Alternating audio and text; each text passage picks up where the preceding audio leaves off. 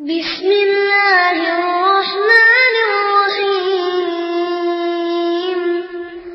إذا جاء نصر الله والفتح ورأيت الناس يدخلون في دين الله أفواجا فسبح بحمد ربك واستغفره إنه كان توابا.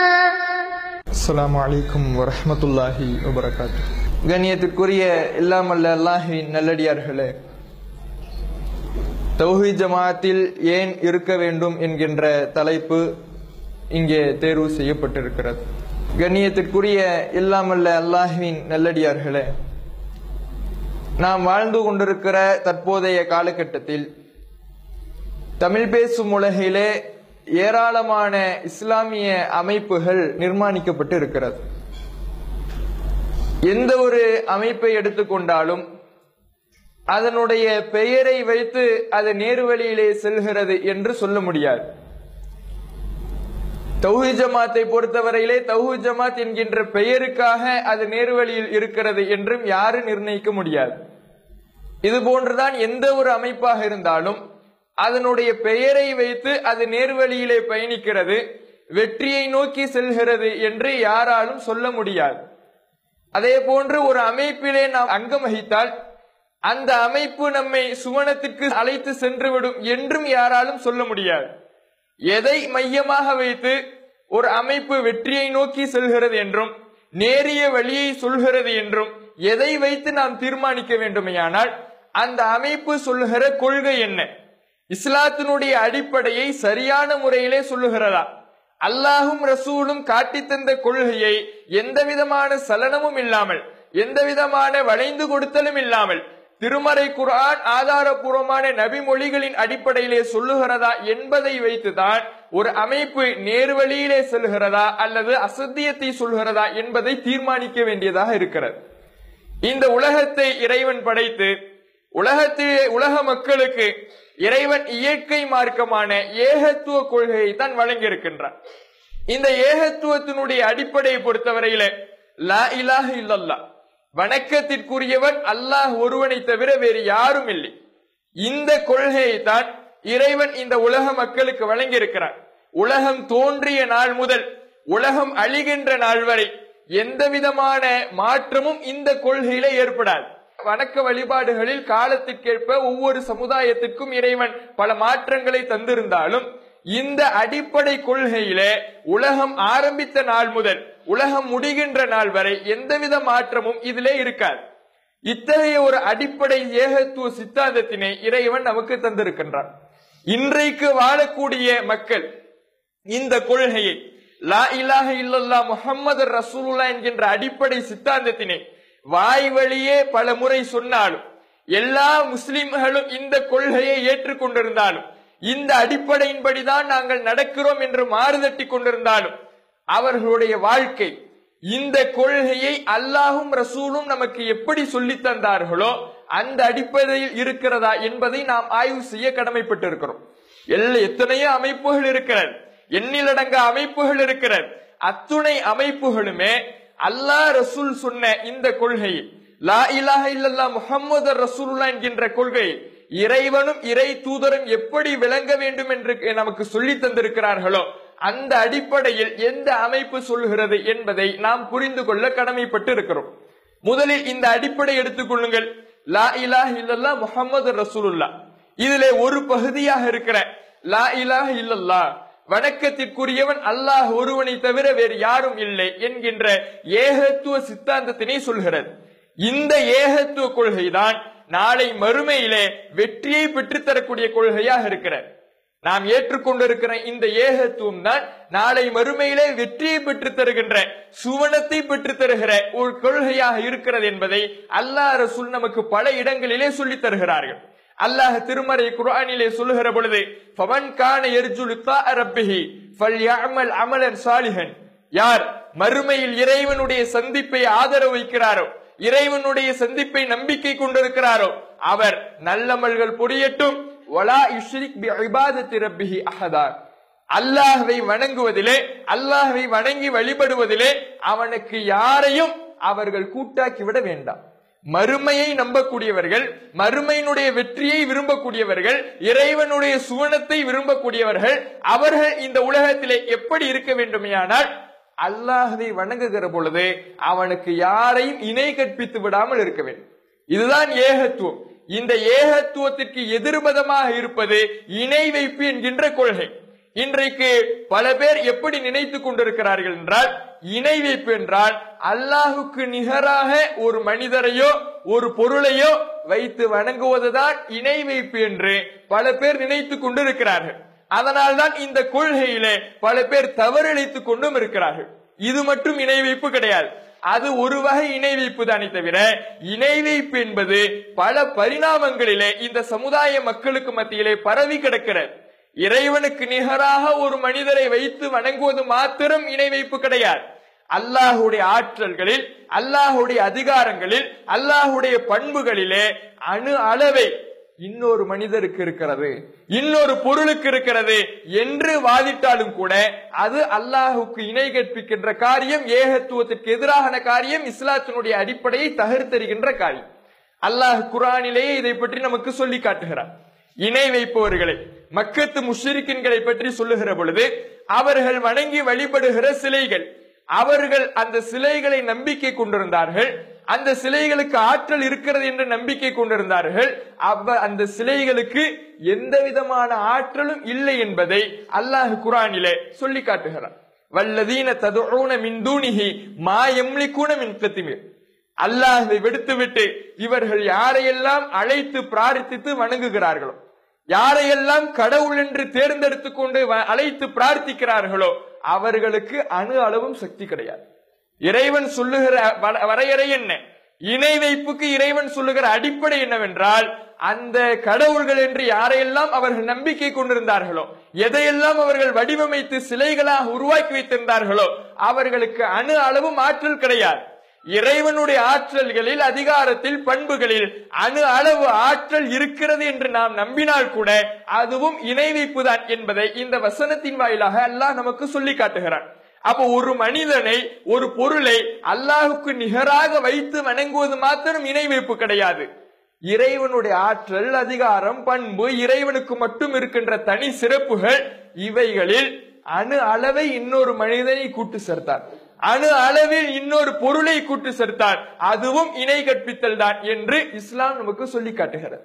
ஆனால் இன்றைக்கு இதை சரியான முறையில் விளங்கிக் கொள்ளாமல், இறைவன் சொன்ன கொள்கையை இறைவன் சொன்ன அடிப்படையில் விளங்கிக் கொள்ளாமல் தவறான முறையிலே விளங்கிக் கொண்டதினால் பல அமைப்புகள் இணை வைப்பிலே வீழ்ந்து கொண்டிருக்கக்கூடிய காட்சியை பார்க்கிறோம். இந்த கொள்கைக்கு மாற்றமாக சென்று கொண்டிருக்கக்கூடிய காட்சியை பார்க்கிறோம். எப்படி? ஒரு சாரார் இறைவனுடைய ஆற்றல்களில் இறந்தவர்களை கூட்டு சேர்த்து தர்கா வழிபாடு என்கின்ற இணை வைப்பிலே வீழ்ந்து கிடக்கிறார்கள். அந்த இறந்தவர் எத்தனை நூற்றாண்டுகளுக்கு முன்னால் இறந்தாலும், அவர் மண்ணோடு மண்ணாக மக்கி போயிருந்தாலும், அவருடைய பிரேதத்தை மண் அரித்திருந்தாலும், இவர் நாம் கேட்கின்ற பிரார்த்தனைகளை செவியுறுகிறார். இவர் மரணித்திருந்தாலும் கூட இவருக்கு இறைவன் தனி ஒரு ஆற்றலை கொடுத்திருக்கின்றான். நம்முடைய கோரிக்கைகளை இவர் செவியேற்பார், அதை நிறைவேற்றி தருவதற்கு இறைவனிடத்திலே பரிந்துரை செய்வார் என்று தர்கா வழிபாட்டிலே ஒரு சமுதாயம் மூழ்கி இருக்கிறது. இது இறைவனுக்கு இணை கற்பிக்கின்ற காரியமாக இருக்கிறது. எப்படி? இவர்கள் நம்பக்கூடிய நம்பிக்கையை முதலில் அலசி ஆராய்வோம். இவர்கள் எப்படி நம்புகிறார்கள்? அந்த மரணித்த மனிதர் மரணித்திருந்தாலும் கூட, அவரின் மீது, அந்த உடலின் மீது கட்டடங்கள் எழுப்பப்பட்டிருந்தாலும் கூட, உலகத்தின் எந்த மூலையிலிருந்து அவரை அழைத்தாலும் அவர் கேட்பார். உலகத்தின் எந்த மொழியினால் அவரை அழைத்தாலும் அவர் அதை அறிந்து கொள்வார். அறிந்து கொண்டு அதை நமக்காக நிறைவேற்றி தருவார் என்று நம்புகிறார்கள். இது யாருக்குண்டான ஆற்றல்? அல்லாஹுக்குண்டான ஆற்றல். ஏன்? அல்லாஹ் தன்னுடைய அர்ஷிலே இருந்து கொண்டு, தன்னுடைய அர்ஷிலிருந்து இந்த உலகத்தை கண்காணிக்கின்றான். உலகத்தில் எந்த மூலையிலிருந்து மக்கள் அல்லாஹ்வை அழைத்தாலும் அல்லாஹ் அதை செவியுறுவான். எந்த மொழியினால் அழைத்தாலும் அல்லாஹ் அதை அறிந்து கொள்வான். அப்படிப்பட்ட ஒரு ஆற்றலை இறந்து போன ஒரு மனிதருக்கு இந்த சமுதாய மக்களில் சிலர் வழங்கி கொண்டிருக்கிறார்கள். அல்லாஹ் குர்ஆனிலே டிக்ளேர் செய்த பிறகும் கூட, இன்னக்க லா துஸ்மிஉல் மௌத்தா, இறந்தவர்களை நபியே உங்களால் செவியேற்க செய்யவே இயலாது என்று அல்லாஹ் தீர்மானமாக சொன்ன பிறகும் கூட அந்த ஆற்றலை, அல்லாஹுடைய ஆற்றல்களை எந்த ஒரு இடத்திலிருந்தும் எந்த மொழியினால் அழைத்தாலும் இறைவன் கேட்பான் என்கின்ற ஆற்றலை இந்த மனிதருக்கு, இறந்து போன உடலுக்கு வழங்கி அல்லாஹுக்கு இணை கற்பிக்கக்கூடிய காரியத்தை அரங்கேற்றக்கூடியவர்களாக இருக்கிறார்கள். இப்ப நானும் கேட்பேன், நீங்களும் கேட்பீர்கள். அது போன்ற செவியேற்றலை இந்த ஒரு மனிதருக்கு அவர்கள் வழங்கவில்லை. இறந்து போன பிறகும் இவர் செவியேற்பார், என்ன மொழியினால் அழைத்தாலும் செவியேற்பார், உலகத்தின் எந்த மூலையிலிருந்து அழைத்தாலும் செவியேற்பார் என்று நம்புவதினால் அவர்கள் அல்லாஹுடைய ஆற்றலை வழங்கி விடுகிறார்கள். அப்ப இந்த அடிப்படையில அல்லாஹுடைய ஆற்றலை வழங்குவதனால் இந்த சாரார் இணை வைப்பிலே சென்று விடுகிறார்கள். அப்போ இங்கே கொள்கை அடிபட்டு போயிடுச்சு. இன்னொரு சாரார் இதை எதிர்த்தாலும் கூட இந்த இணை வைப்பை, இந்த தர்கா வழிபாட்டை ஒரு சாரார் எதிர்ப்பார்கள். ஆனால் அவர்கள் வேறு விதத்திலே இணை வைப்பிலே விழுந்து விடுவார்கள். எப்படி? இறைவனுடைய ஆற்றல் இந்த இறந்து போனவர்களுக்கு கிடையாது, ஆனால் இறைவனுடைய ஆற்றல் சூனியக்காரர்களுக்கு உண்டு. இறைவன் தன்னுடைய ஆற்றலை இந்த சூனியக்காரர்களுக்கு வழங்குகிறான் என்று நம்புகிறார்கள். இப்படி நம்புவதும் இறைவனுக்கு இணை கற்பித்தலாக மாறிவிடுகிறது. எப்படி அவர்கள் நம்புகிறார்கள்? சூனியக்காரன் என்கின்ற ஒருவன், அவன் யாருக்கு பாதிப்பை ஏற்படுத்த வேண்டும் என்று நினைக்கின்றானோ அந்த மனிதரை எந்த விதமான புற சாதனமும் இல்லாமல், புறசாதம்னா எந்த விதமான விஷ வாயுவையும் செலுத்தாமல், எந்த விதமான கட்டைகளால் அடிக்காமல், அந்த தொடுதல் மூலமாக அவரை தாக்காமல், இப்படி எந்த விதமான புற சாதனத்தின் மூலமாகவும் அவரை தாக்காமல் அவருக்கு பாதிப்பை இந்த சூனியக்காரன் ஏற்படுத்துவான். இவன் எந்த ஊரில் இருந்தாலும் கூட, இவன் எந்த உலகத்தின் எந்த பகுதியில் இருந்தாலும் கூட, எதிராளி வேறு எந்த ஒரு பகுதியில் இருந்தாலும் கூட அவரின் மீது இவன் தாக்குதல் தொடுக்க ஆற்றல் படைத்தவனாக இருக்கின்றான் என்று நம்புகிறார்கள். இது யாருக்கு உண்டான ஆற்றல்? இது அல்லாஹுக்கு உண்டான ஆற்றலாக இருக்கிறது. ஏன்? அல்லாஹ் தான் தன்னுடைய அர்ஷிலே அமர்ந்து கொண்டு இந்த உலகத்தில் இருக்கின்ற மனிதர்களுக்கு ஒரு நன்மை செய்யவும் தீங்கை ஏற்படுத்தவும் அல்லாஹ் மட்டும்தான் ஆற்றல் படைத்தவன். அவனை தவிர இந்த ஆற்றல் யாருக்கும் கிடையாது. அவன்தான் எந்த விதமான புற சாதனமும் இல்லாமல் ஒரு நன்மையையும் ஒரு தீமையையும் ஏற்படுத்தக்கூடியவன். அல்லாஹுக்கு வேண்டியதெல்லாம் குன் ஃபயகுன், ஆக என்று இறைவன் சொல்வான், உடனே அது ஆகிவிடும். இது இறைவனுடைய ஆற்றலாக இருக்கிறது. இந்த ஆற்றலை யாருக்கு வழங்குகிறார்கள்? சூனியக்காரன் என்பவன் ஒரு இருப்பானாம். அவன் என்ன பண்ணுவானா, ஒரு பொம்மையை மாதிரி ஒரு வடிவமைத்துக் கொண்டிருப்பானாம். அந்த பொம்மை எதிராளியுடைய ஒரு வடிவமாக இவன் ஏற்படுத்திக் கொள்வானாம். இந்த பொம்மையிலே அவன் வயிற்றிலே குத்தினால் அந்த எதிராளிக்கு, ஏதோ ஒரு உலகத்தின் மூலையில் இருக்கக்கூடிய எதிராளிக்கு வயிறு வலிக்குமா. இப்படி எந்த விதமான புற சாதனமும் இல்லாமல் அந்த எதிராளிக்கு பாதிப்பை இந்த சூனியக்காரனால் ஏற்படுத்த முடியும் என்று ஒரு சாரார் நம்புகிறார்கள். இவர்களும் என்ன செய்து விட்டாங்க? அந்த அல்லாஹுடைய ஆற்றலை இந்த சூனியக்காரனுக்கு வழங்கிவிட்டார்கள். இறைவனுடைய ஆற்றலில் அணு அளவை இன்னொரு மனிதனுக்கு வழங்கினால் கூட அதுவும் இணை கற்பித்தல் தான் என்று இஸ்லாம் முடிவு செய்கிறதே, அதற்கு எதிராக இந்த கொள்கை இருக்கிறது. அப்ப தர்கா வழிபாட்டை இவர்கள் எதிர்த்தாலும் கூட இன்னொரு விதத்திலே எப்படி இணை வைப்பிலே இஸ்லாத்திற்கு எதிரான, ஏகத்துவத்திற்கு எதிரான அடிப்படையில விழுந்து விடுகிறார்கள்? இந்த சூனியம்ங்கிற நம்பிக்கையில விழுந்து விடுகிறார்கள். இப்படி இந்த லா இலாஹ இல்லல்லாஹ் என்கின்ற அடிப்படையை சரியான முறையிலே விளங்காமல், அல்லாஹுக்குரிய கொள்கையை அல்லாஹ் நம்ப வேண்டும் என்று நமக்கு சொல்லித்தந்த முறையில் நம்பாமல் தங்களுடைய மனோ இச்சையின்படி நம்புவதின் காரணத்தினால் இப்படி ஏகத்துவத்திற்கு எதிரான இணை வைப்பிலே பல சாரார்கள் விழுந்து கிடக்கிறார்கள். இஸ்லாத்தினுடைய இன்னொரு அடிப்படை என்ன? முஹம்மது ரசூலுல்லாஹ். அடிப்படை கொள்கையினுடைய இரண்டாவது பகுதியாக இருப்பது முஹம்மது ரசூலுல்லாஹ், தூதுத்துவ கொள்கை. இந்த கொள்கையிலையும் பல சாரார் பல விதத்திலே பிரிந்து கிடக்கக்கூடிய காட்சியை பார்க்கிறோம். இந்த கொள்கையை இறைவன் நாம் எப்படி விளங்க வேண்டும் என்று சொல்கிறான்? முஹம்மது நபி அவர்கள் அல்லாஹுடைய தூதர் தான். இவர் தன்னுடைய மனோ இச்சைகளை, தன்னுடைய மனதில் தோன்றுகிற கருத்துக்களை மக்களுக்கு மார்க்கமாக சொல்வது கிடையாது. இவர் சொல்வதெல்லாம் அல்லாஹ்விடமிருந்து அறிவிக்கப்படுகிற வகை செய்தி தான். அந்த வகை செய்தியை எடுத்து சொல்லுகிற ஒரு தூதராகத்தான் இந்த நபி இருக்கின்றார். இவர் கடவுள் அல்ல, இவர் மார்க்கம் ஏற்றும் அதிகாரி அல்ல, வெறும் தூதுவர் என்கின்ற ஒரு நம்பிக்கையை இஸ்லாம் நமக்கு சொல்லுகிறார். அல்லாஹ் குர்ஆனிலே இதற்கு விளக்கமாக சொல்லுகிறான், இத்தபிஉ மா உன்ஸில இலைக்கும் மிர் ரப்பிக்கும் வலா தத்தபிஉ மின் தூனிஹி அவ்லியா. உங்கள் இறைவன் புறத்திலிருந்து உங்களுக்கு எது வகை செய்தியாக, இறை செய்தியாக அருளப்பட்டதோ அதை மாத்திரம் நீங்கள் பின்பற்றுங்கள். அவனை விடுத்து அல்லாஹ்வை தவிர்த்து வேறு யாரையும் நீங்கள் பொறுப்புதாரிகளாக ஏற்படுத்திக் கொண்டு பின்பற்றாதீர்கள் என்று அல்லாஹ் சொல்கிறார். அப்போ நாம இந்த மார்க்கத்தில் பின்பற்ற வேண்டுமையானால் அல்லாஹ்விடமிருந்து அருளப்பட்ட வஹீ செய்தியை மாத்திரம்தான் பின்பற்ற வேண்டும். அந்த வஹீ செய்தி அருளப்பட்டது முஹம்மது நபி ஸல்லல்லாஹு அலைஹி வஸல்லம் அவர்களுக்கு. அவர்கள் மூலமாக நமக்கு வஹீ செய்தி இரண்டு விதத்திலே கிடைத்திருக்கிறது. ஒன்று திருமறை குர்ஆன், இன்னொன்று ஆதாரபூர்வமான நபிமொழிகள். இந்த இரண்டு செய்திகள் மாத்திரம்தான் இந்த மார்க்கத்திலே நாம் பின்பற்றுவதற்கு தகுதியான செய்திகளை தவிர இதை தாண்டி எந்த மனிதருடைய சொந்த சுய கருத்துக்களையும் நாம் மார்க்கமாக எடுத்து பின்பற்ற கூடாது என்று இந்த முஹம்மது ரசூலுல்லாஹ் என்கின்ற கொள்கை நமக்கு சொல்லுகிறது. இன்னும் சொல்ல போக வேண்டுமையானால் நபிகள் நாயகம் ஸல்லல்லாஹு அலைஹி வஸல்லம் அவர்களே தன்னுடைய சுய கருத்தாக இறைவனுடைய வஹீயின் தொடர்பு இல்லாமல் தன்னுடைய சொந்த கருத்தாக ஒரு விஷயத்தை சொன்னார்களேயானால் அதை கூட நாம் ஏற்று பின்பற்ற தேவையில்லை என்று மார்க்கம் சொல்கிறது. நபிகள் நாயகம் ஸல்லல்லாஹு அலைஹி வஸல்லம் அவர்களே இதை சொல்லுகிறார்கள். ரசூலுல்லாஹ் மதீனாவுக்கு வந்த புதுசு, மக்காவிலிருந்து ஹிஜ்ரத் செய்து மதீனாவுக்கு வந்துட்டாங்க. மதீனாவுல பேரித்தம்பழ விவசாயம் நடக்கின்றது. அந்த விவசாயத்தில் அவர்கள் ஒரு முறையை கையாளுகிறார்கள். ஆண் பேரித்த மரத்தையும் பெண் பேரித்த மரத்தையும் இணைத்து மகரந்த சேர்க்கை செய்து ஒரு விவசாய முறையை அவர்கள் கையாளுகிறார்கள். அந்த முறை ரசூலுல்லாவுக்கு புதுசு. ஏன்? ரசூலுல்லாஹ் மக்காவிலிருந்து வந்ததுனால அந்த முறை அவர்களுக்கு புதிதாக தெரிகிறது.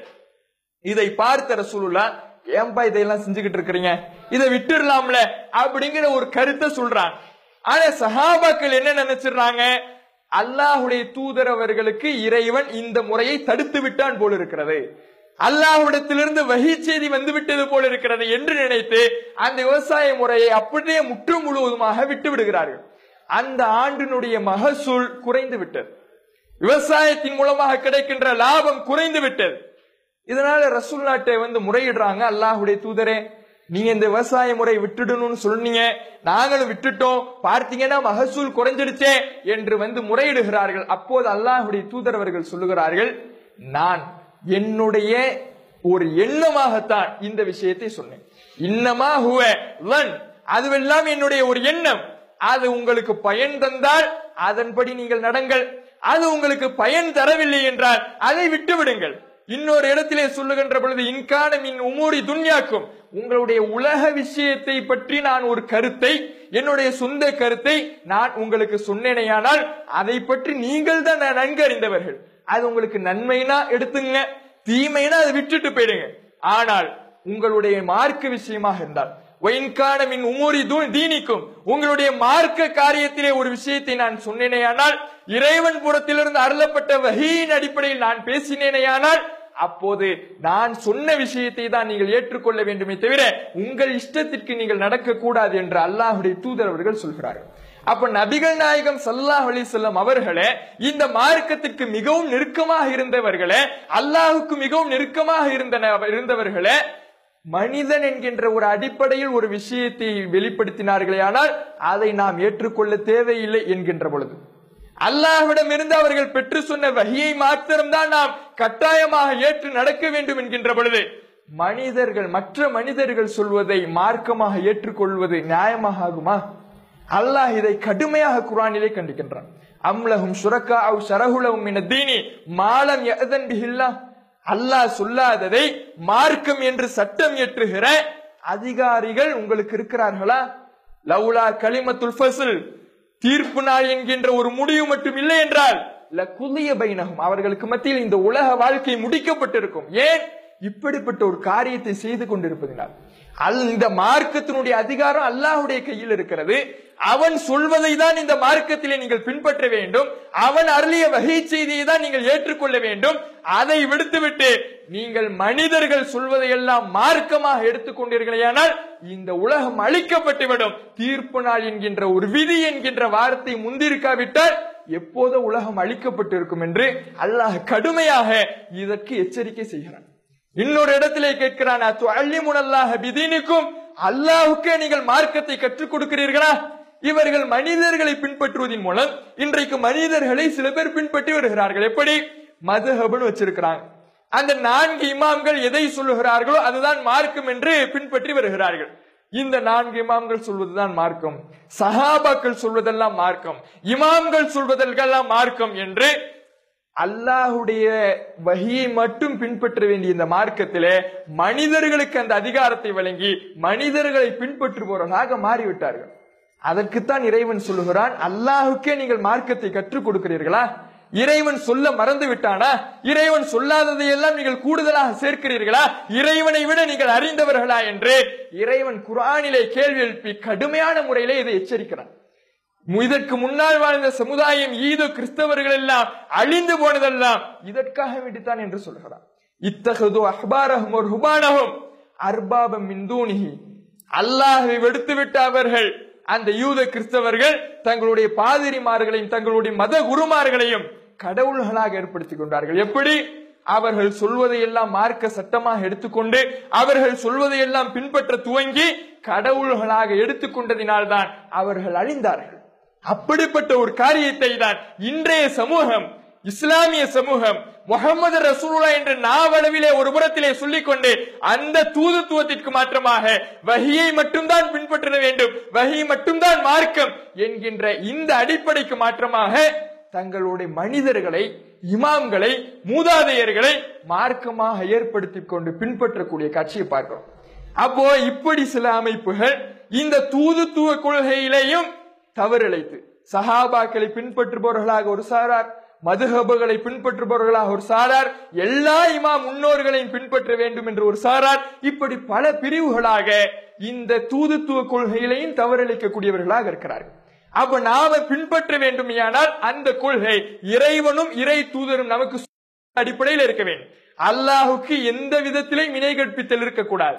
இறைவனுடைய ஆற்றல், அதிகாரம், பண்பு இவை அனைத்தையும் அணு அளவு கூட யாரையும் கூட்டு சேர்த்து விடக்கூடாது. நாம் பின்பற்ற வேண்டுமே ஆனால் அது வஹியின் அடிப்படையில் தான் இருக்க வேண்டும். வஹி மட்டும்தான் மார்க்கம். வஹியை தாண்டி எந்த மனிதருடைய சுய கருத்தும் சொந்த கருத்தும் இந்த மார்க்கத்திலே சட்டமாக இயற்றிவிட முடியாது என்கின்ற அடிப்படையிலே யார் கொள்கையை சொல்கிறார்களோ அதை ஏற்றுக்கொள்ள. இந்த கொள்கை நமக்கு கிடைத்திருக்கிறது. இந்த கொள்கை இன்றைக்கு நாம் ஏற்றுக்கொண்டிருக்கிறோம். அதிலே நாம் பயணித்துக் கொண்டிருக்கிறோம். காரணம் என்ன? மறுமை வெற்றி என்கின்ற இலக்கு. ஏனென்றால் நாம் இந்த இரண்டு கொள்கைகளையும் தவறளித்து விட்டால், ஏகத்துவ கொள்கையிலையும் தூதுத்துவ கொள்கையிலையும் தவறளித்து விட்டால் அது நாளை மறுமையில மிகப்பெரிய ஒரு நஷ்டத்தை பெற்று தரக்கூடியதாக இருக்கிறது. அல்லாஹ் குர்ஆனிலே பட்டியலிடுகிறான், ஏகத்துவத்திலே தவறளித்தவர்கள் எப்படியெல்லாம் மறுமையிலே கை சேதம் படுகிறார்கள். அல்லாஹ் குர்ஆனிலே சொல்லுகிற பொழுது, இன்னஹு மை யுஷ்ரிக் பில்லாஹ் ஃபக்கத் ஹர்ரமல்லாஹு அலைஹில் ஜன்னah, யார் அல்லாஹ்வுக்கு இணை கற்பித்து விடுகிறாரோ அவருக்கு இறைவன் சுவனத்தை ஹராமாக்கி விடுகிறான். வமஅவாஹுன் நார், அவருடைய தங்குமிடம் நரகம். வமாலில் ஸாலிமீன மின் அன்சார், அநியாயக்காரர்களுக்கு அல்லாஹ்விடத்திலே நாளை மறுமை நாளிலே எந்தவித உதவியாளரும் கிடையாது. அவர்கள் இந்த உலகத்திலே இந்த கடவுள்களை தர்கா வழிபாட்டிலே மூழ்கியதற்கு காரணம் நாளை மறுமையிலே உதவி புரிய வேண்டும் என்பதற்காக.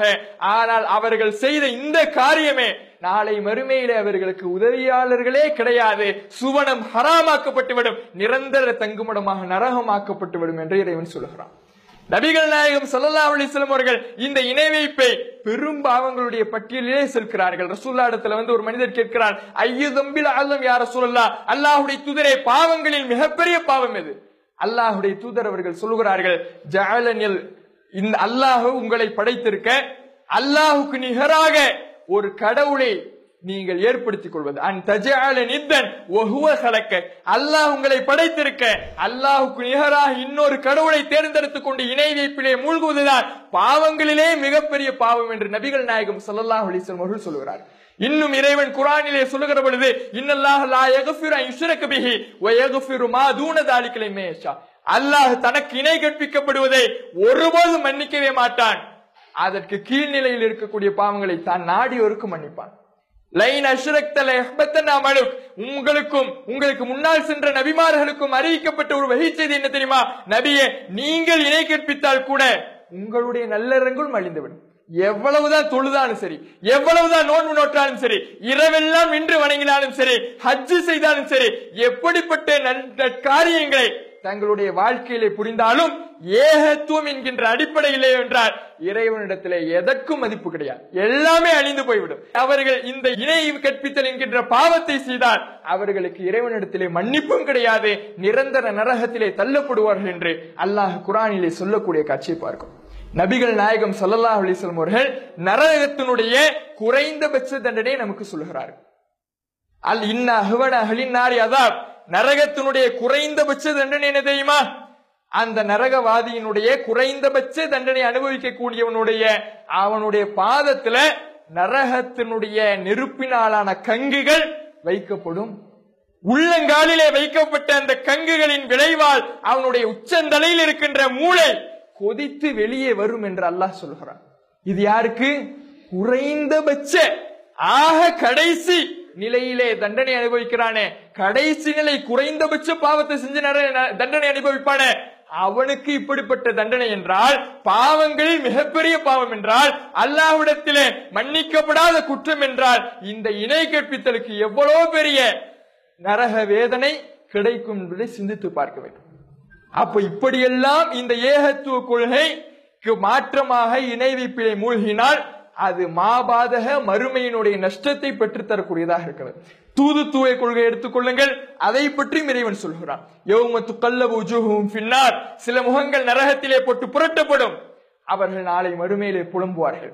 அந்த நரகத்திலே புலம்புவார்கள், கூலுன யா லைத்தனா அத்தஅன அல்லாஹ் வ அத்தஅன ரசூலா, எங்களுக்கு வந்த கை சேதமே, நாங்கள் அல்லாஹ்வுக்கும் தூதருக்கும் மட்டும் கட்டுப்பட்டு இருக்க கூடாதா? உலகத்திலே வாழ்ந்த சமயத்திலே பெரியார்களுக்கும் முன்னோர்களுக்கும் நாங்கள் கட்டுப்பட்டோமே, அவர்கள் எங்களை வழிகெடுத்து விட்டார்களே, அவர்கள் சொன்னதையெல்லாம் மார்க்கம் என்று பின்பற்றினோமே, இன்றைக்கு நரகவாதிகளாக இன்றைக்கு உருவெடுத்து இருக்கின்றோமே என்று அந்த நரகவாதிகள் இந்த உலகத்திலே தூதுத்துவத்திலே தவறிழைத்து இறைவன் அறிவித்த வஹீ செய்தியை மட்டும்தான் பின்பற்ற வேண்டும் என்று இருக்க மனிதர்களை எல்லாம் மார்க்கமாக எடுத்துக்கொண்டவர்கள் நரகத்திலே போட்டு புரட்டப்படுவார்கள் என்று இறைவன் சொல்கிறார். அப்ப ஏகத்துவத்திலேயும் தூதுத்துவத்திலேயும் நாம் தவறிழைத்து விட்டால் அது மறுமையிலே மிகப்பெரிய ஒரு கை சேதத்தை, மறுமையிலே நிரந்தர நரகத்தை பெற்றுத்தரக்கூடிய ஒரு குற்றமாக இருக்கிறது என்பதை மனதில் வைத்துத்தான் நாம் ஏற்றுக்கொள்ளக்கூடிய கொள்கையை நாம் ஆய்வு செய்கிறோம். மறுமையினுடைய வெற்றியை நோக்கி நாம் பயணிக்க வேண்டும். ஏனென்றால் நாளை மறுமையிலே காப்பாற்றக்கூடியது இந்த லா இலாஹ இல்லல்லாஹ் என்கிற கலிமாவு தான். அல்லாஹ்வுடைய தூதர் அவர்கள் சொல்கிறார்கள், மன் கால லா இலாஹ இல்லல்லாஹ் பிகல்பிஹி, யார் லா இலாஹ இல்லல்லாஹ் என்று தன்னுடைய உளப்பூர்வமாக நம்பி சொல்லுகிறாரோ தஹல் ஜன்னah, அவர் சொர்க்கத்துக்கு போவார். லா இலாஹ இல்லல்லாஹ் என்கின்ற ஏகத்துவம் தான் நாளை மறுமையிலே காப்பாற்றுமே தவிர அந்த ஏகத்துவத்திற்கு மாற்றமாக நாம் எவ்வளவு கோடான கோடி அமல் செய்திருந்தாலும் அதற்கு பிரயோஜனமே இல்லாம போயிடும். அப்ப இந்த ஏகத்துவம் நம்முடைய மறுமை வாழ்வுக்கு சரியான ஒரு வழியாக இருக்க வேண்டும் என்பதை நாம் மனதில் பதிய வைக்க வேண்டும். இன்னொரு நிகழ்வை ரசூலுல்லாஹ் சொல்லி காண்பிக்கிறாங்க. நறுமையில ஒரு மனிதன் கொண்டு வரப்படுவான். அவனிடத்துல 99 பாவ ஏடுகளை அல்லாஹ் காண்பிப்பான். ஒவ்வொரு பாவ ஏடுகளும் பார்வை எட்டுகிற தூரத்தில் இருக்கும். அவனிடத்துல 99 பாவ ஏடுகள் இருக்கும். 99 பாவ ஏடுகளில் ஒவ்வொரு பாவ ஏடுமே பார்வை எட்டுகிற தூரம் அளவுக்கு மிகப்பெரிய அளவிலே இருக்கும். அப்போ அவனுக்கு உறுதியா நம்பிடுவான், நம்ம நரகவாதி தான், இவ்வளவு பாவத்தை சேமித்து வைத்திருக்கிறோம், இந்த ஏடுகள் சிறிய பெரிய எந்த பாவத்தையும் விட்டுவிடாமல் எல்லாவற்றையும் பதிவு செய்திருக்கிறது, நமக்கு நரகம் கட்டாயம் அப்படின்னு அவன் நினைத்துக் கொண்டிருப்பான். அப்போது இறைவன் சொல்வான், நீ ஒரு நன்மை மட்டும் செய்திருக்கிறாய் என்றே சொல்லி அவன் சொன்ன லா இலாஹ இல்லல்லாஹ்ங்கிற இந்த கலிமா அவனுடைய ஏட்டை போடுவான். அந்த ஏடை பொறுத்தவரையில ஒரு சின்ன ஒரு அட்டை மாதிரி இருக்கும், பித்தாக்கா, ஒரு சின்ன அட்டை மாதிரி இருக்கும். அதை எடுத்து அல்லாஹ் போடுவான். இவ்வளவு பெரிய 99 ஏடுகள் ஒரு பக்கமும், இந்த சின்ன அட்டை லா இலாஹ இல்லல்லாஹ் என்று இவன் சொன்ன, இவன் நம்பிய, இவன் சரியான முறையில் அல்லாஹ் ரசூல் சொன்ன அடிப்படையில் கடைபிடித்த இந்த கொள்கை ஒரு சின்ன அட்டையாக மறுபுறமும் போடப்படும். அந்த தராசுல போடப்பட்டவுடன் இந்த 99 பெரும் ஏடுகள் எல்லாம் இந்த ஒரு சின்ன அட்டையினால் சுக்குநூறாக ஆக்கப்பட்டுவிடும். உடனே அவன் சுவனத்திற்கு போய்விடுவான் என்று நபிகள் நாயகம் ஸல்லல்லாஹு அலைஹி வஸல்லம் அவர்கள் சொல்கிறார். அப்ப எவ்வளவு பெரிய இந்த ஏகத்துவத்துக்கு சிறப்பு இருக்குன்னு பாருங்க. ஏகத்துவத்திற்கும் தூதுத்துவத்திற்கும் மாற்றமாக நாம் நடந்தால் மறுமையிலே கைசேதம், நிரந்தர நரகம். ஏகத்துவத்தின் அடிப்படையிலே நம்முடைய வாழ்க்கை அமைத்துக் கொண்டால் அதுதான் நாளை மறுமையினுடைய வெற்றியை தீர்மானிக்க கூடியதாக இருக்கிறது என்று இந்த மார்க்கம் சொன்ன அடிப்படையிலே ஏகத்துவத்தை களப்பற்ற முறையிலே நாம் கடைபிடிக்க வேண்டும் என்பதற்காக இந்த உலகத்திலே நாம் வாழுகிற பொழுது ஏகத்துவத்தை சரியான முறையிலே நம்முடைய வாழ்க்கையில் கடைபிடித்து அதன்படி நடக்க வேண்டும் என்கின்ற அடிப்படையில தான் இந்த அமைப்புல நாம் அங்கமைக்கிறோம். வேறு எந்த உலக ஆதாயமா, உலகத்துல பெரும் பெரும் லாபம் கிடைக்க போகிறதா, கோடான கோடி சொத்து கிடைக்க போகிறதா? எதுவும் கிடையாது. இப்படி எந்த விதமான உலக லாபமும் இல்லாமல் மறுமை மட்டும் இலக்காக வைத்து அந்த மறுமையினுடைய வாழ்க்கை சரியாக அமைய வேண்டுமானால் நம்முடைய வாழ்க்கையில கொள்கை இருக்க வேண்டும். அல்லாஹ் ரசூல் சொன்ன அடிப்படையிலே இந்த லா இலாஹ இல்லல்லாஹ் முஹம்மது ரசூலுல்லாஹ் என்கின்ற கொள்கை இருக்க வேண்டும். அந்த கொள்கை சுற்றி முற்றி பார்க்கிறோம், எங்க இருக்கிறது என்று சிந்திக்கின்றோம். சிந்தித்தால் இங்கே இருக்கிறது, அதனால் இங்கே அங்க வைக்கிறோம். தவிர எந்த யாருக்காகவும் இங்கே வைக்கவில்லை, இந்த உலக ஆதாயத்துக்காகவும் இங்கே நாம் அங்க வைக்கவில்லை. இன்னொரு விஷயத்தையும் கவனிக்க வேண்டும். இந்த அமைப்புல நாம அங்கம் வகிப்பதற்கு இன்னொரு விஷயம் இருக்கிறது. இந்த கொள்கையை பொறுத்தவரையில இதை ஏற்றுக்கொண்டால் மாத்திரம் போதாது. அல்லாஹ் அதை சொல்கிறார். இந்த கொள்கையை ஏற்றுக்கொண்டால் மாத்திரம் நீங்கள் சுவனம் சென்று விட முடியாது. இன்னொரு பண்பும் இறைவன் விதித்த இன்னொரு கடமையும் உங்கள் மீது இருக்கிறது. என்ன? அழைப்பு பணி. அல்லாஹ் குர்ஆனிலே சொல்லுகிறான், வல் முஃமினூன வல் முஃமினாத், ஈமான் கொண்ட ஆண்களும் ஈமான் கொண்ட பெண்களும் பஅதுஹும் அவுலியா பஅத், அவர்களில் சிலர் சிலருக்கு உற்ற நண்பர்கள். எந்த விஷயத்திலே? யஅமுரூன பில் மஅரூஃப் வ யன்ஹவுன அனில் முன்கர், அவர்கள் நன்மையை ஏவுவார்கள், தீமையை தடுப்பார்கள். இந்த தாவா பணியை மூமின்கள் ஒவ்வொருவரும் செய்வார்கள் என்று இறைவன் குர்ஆனிலே மூமின்களுடைய பண்பாக சொல்கிறான்.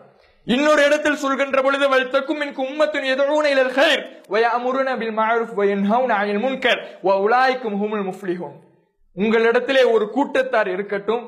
அந்த கூட்டத்தாருடைய தன்மை எப்படி இருக்க வேண்டும்? ஆனால் நன்மையை நோக்கி மக்களை அவர்கள் அழைக்க வேண்டும், நன்மை நல்லதை அவரை மக்களுக்கு ஏவ வேண்டும், தீமையை விட்டு மக்களை தடுக்க வேண்டும். இத்தகைய தாவா பணி செய்கின்ற கூட்டம் உங்களிடத்திலே இருக்கட்டும், அவர்கள்தான் வெற்றியாளர்கள் என்று இறைவன் சொல்கிறார்.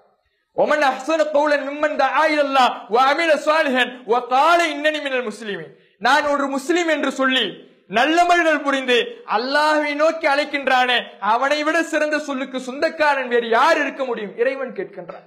வெறுமனே முஸ்லீமாக இருந்து தொழுதோ நோன்பு நோற்றோம் என்னுடைய கடமை முடிந்து விட்டது என்று சொல்லாமல் மக்களை இந்த மார்க்கத்தை நோக்கி அழைக்கின்றானே, அவனை விட சிறந்த முஸ்லிம் வேறு யார் இருக்க முடியும் என்று இறைவன் கேட்கிறான்.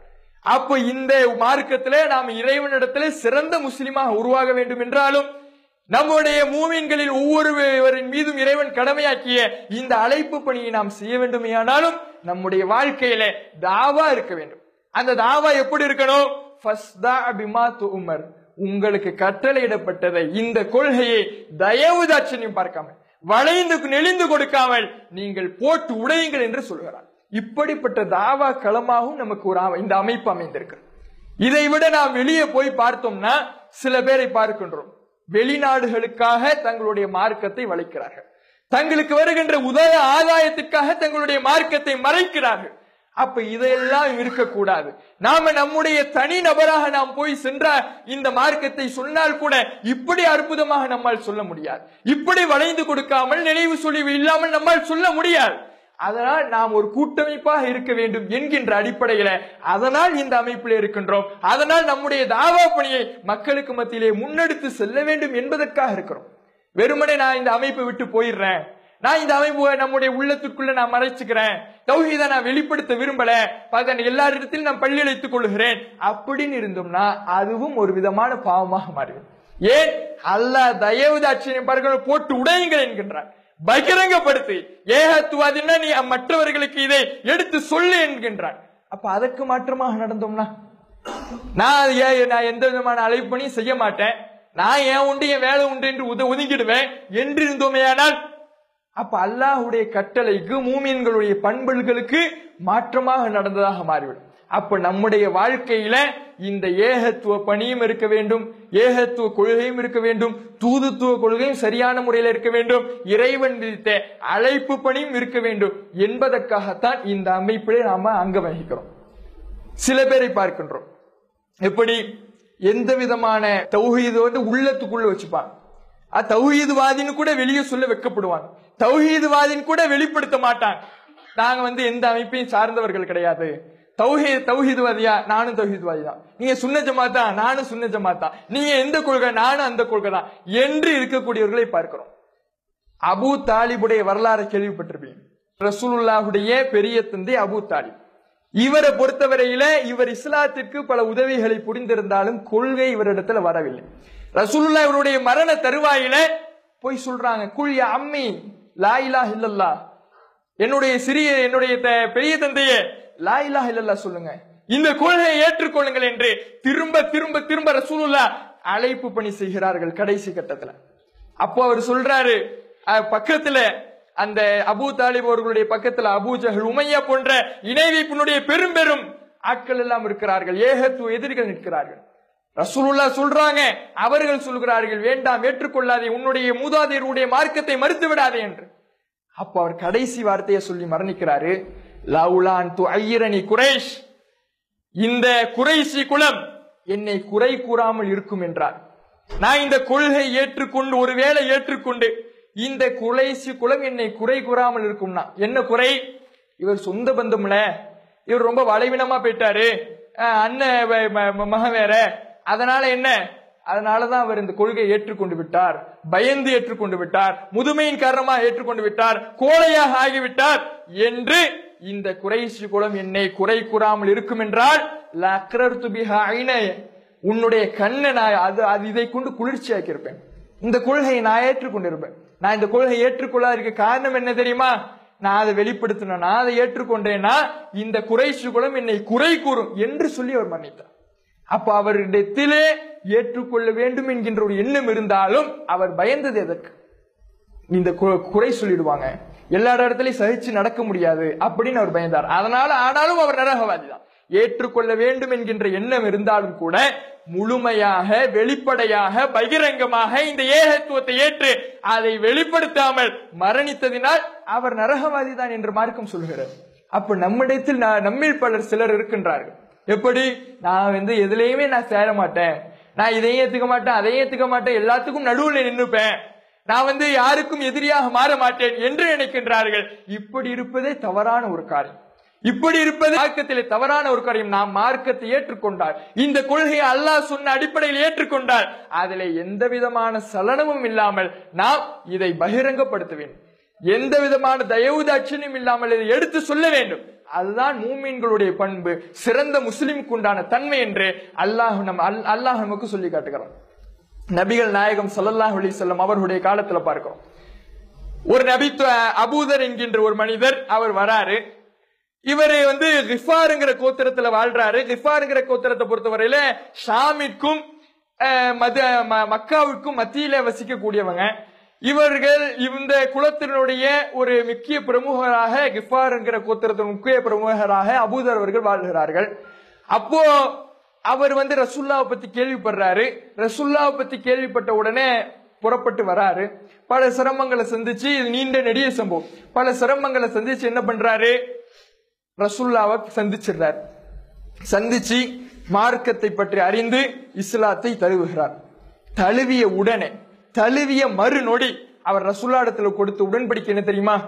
வல்லதி நஃப்ஸி பியதிஹி, என்னுடைய உயிர் எவன் கைவசம் இருக்கிறது அந்த அல்லாஹ்வின் மீது ஆணையாக, லவ் ஸர்ரிஹன்ன பிஹா பைன ஸஹ்ரானி, நான் இந்த மார்க்கத்தை, நான் ஏற்றுக்கொண்ட இந்த ஏகத்துவ கொள்கையை இந்த முஷ்ரிக்கீன்களுக்கு மத்தியிலே, இந்த கொள்கைக்கு எதிராக நிற்கக்கூடியவர்களுக்கு மத்தியிலே பகிரங்கப்படுத்திக் கொண்டே இருப்பேன் என்று அல்லாஹ்வுடைய தூதர் இடத்துல சொல்றார். எப்போ? இஸ்லாத்தை ஏற்ற, ஏகத்துவத்தை ஏற்ற மறுநொடி அல்லாஹ்வுடைய தூதர் இடத்துல, இறைவனிடத்திலே சத்தியம் செய்து உடன்படிக்கை கொடுக்கிறார், நான் இந்த கொள்கையை பகிரங்கப்படுத்துவேன். வரார், பகிரங்கப்படுத்துறார்.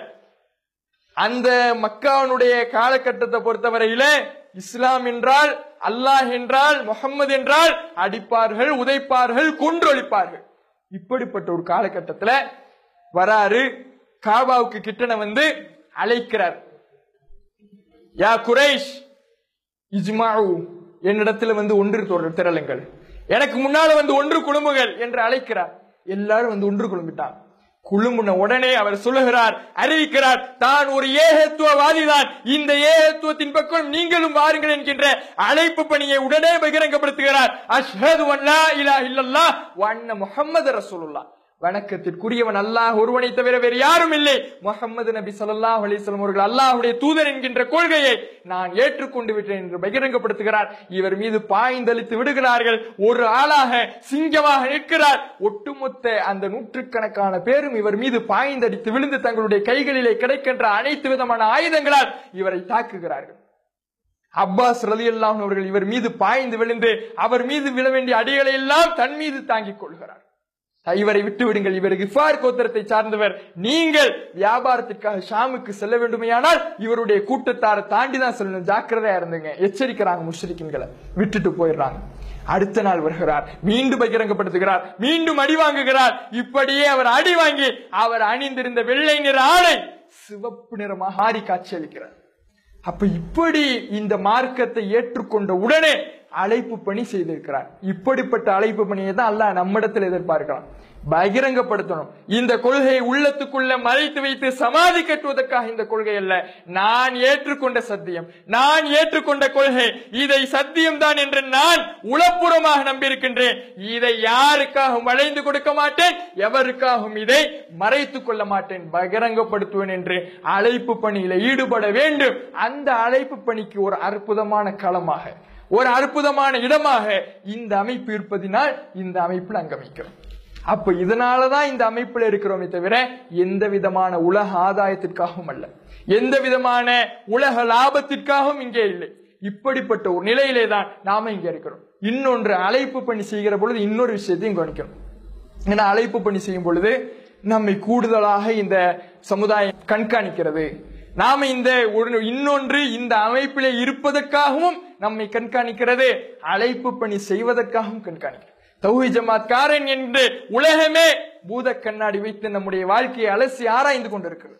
அப்படி அலசி ஆராயும் பொழுது தவறுகளிலே விழுவதற்கு அஞ்சுவோம், தவறுகளிலே விழுவதற்கு பயப்படுவோம், அல்லாஹ்வுக்கு பயப்படுவோம். அதற்கு அடுத்து அல்லாஹ்வுக்கு பயப்படுவோம், அது தனி. அதற்கு அடுத்து என்னை இவன் பார்த்து கொண்டிருக்கிறான், இவன் எப்போதும் என்னை கண்காணித்துக் கொண்டிருக்கிறான், நான் ஒருவன் செய்யும் தவறுக்காக ஒட்டுமொத்த அமைப்பையும் இழிவுபடுத்தி விடுவோம், ஆனால் நான் சரியாக இருப்பேன் என்று நம்முடைய வாழ்க்கையை அமைத்துக் கொள்வதற்காகவும் இந்த அமைப்புல நாம் அங்கம் வைக்கிறோம். அப்ப இது போன்ற காரணங்களுக்காக மறுமை வெற்றி இதிலே இந்த காரணங்கள் இந்த கொள்கையிலே தான் இருக்கின்றது என்பதற்காக அந்த கொள்கையை ஏற்றுக்கொண்டு இதிலே அங்கம் வகித்து அழைப்பு பணி செய்ய வேண்டும் என்கின்ற கடமையை சரியான முறையில் நிறைவேற்ற வேண்டும் என்பதற்காக இந்த அமைப்பில் அங்கம் வைக்கிறோமே தவிர எந்த விதமான உலக லாபமோ உலக ஆதாயமோ கிடையாது என்பதை உங்களுக்கு மத்தியிலே சொல்லிக்கொண்டு என்னுடைய உரையை நிறைவு செய்கின்றேன். வாஹிரு தஅவானா அல்ஹம்துலில்லாஹி ரப்பில் ஆலமீன். அஸ்ஸலாமு அலைக்கும் வரஹ்மத்துல்லாஹி வபரகாத்துஹு.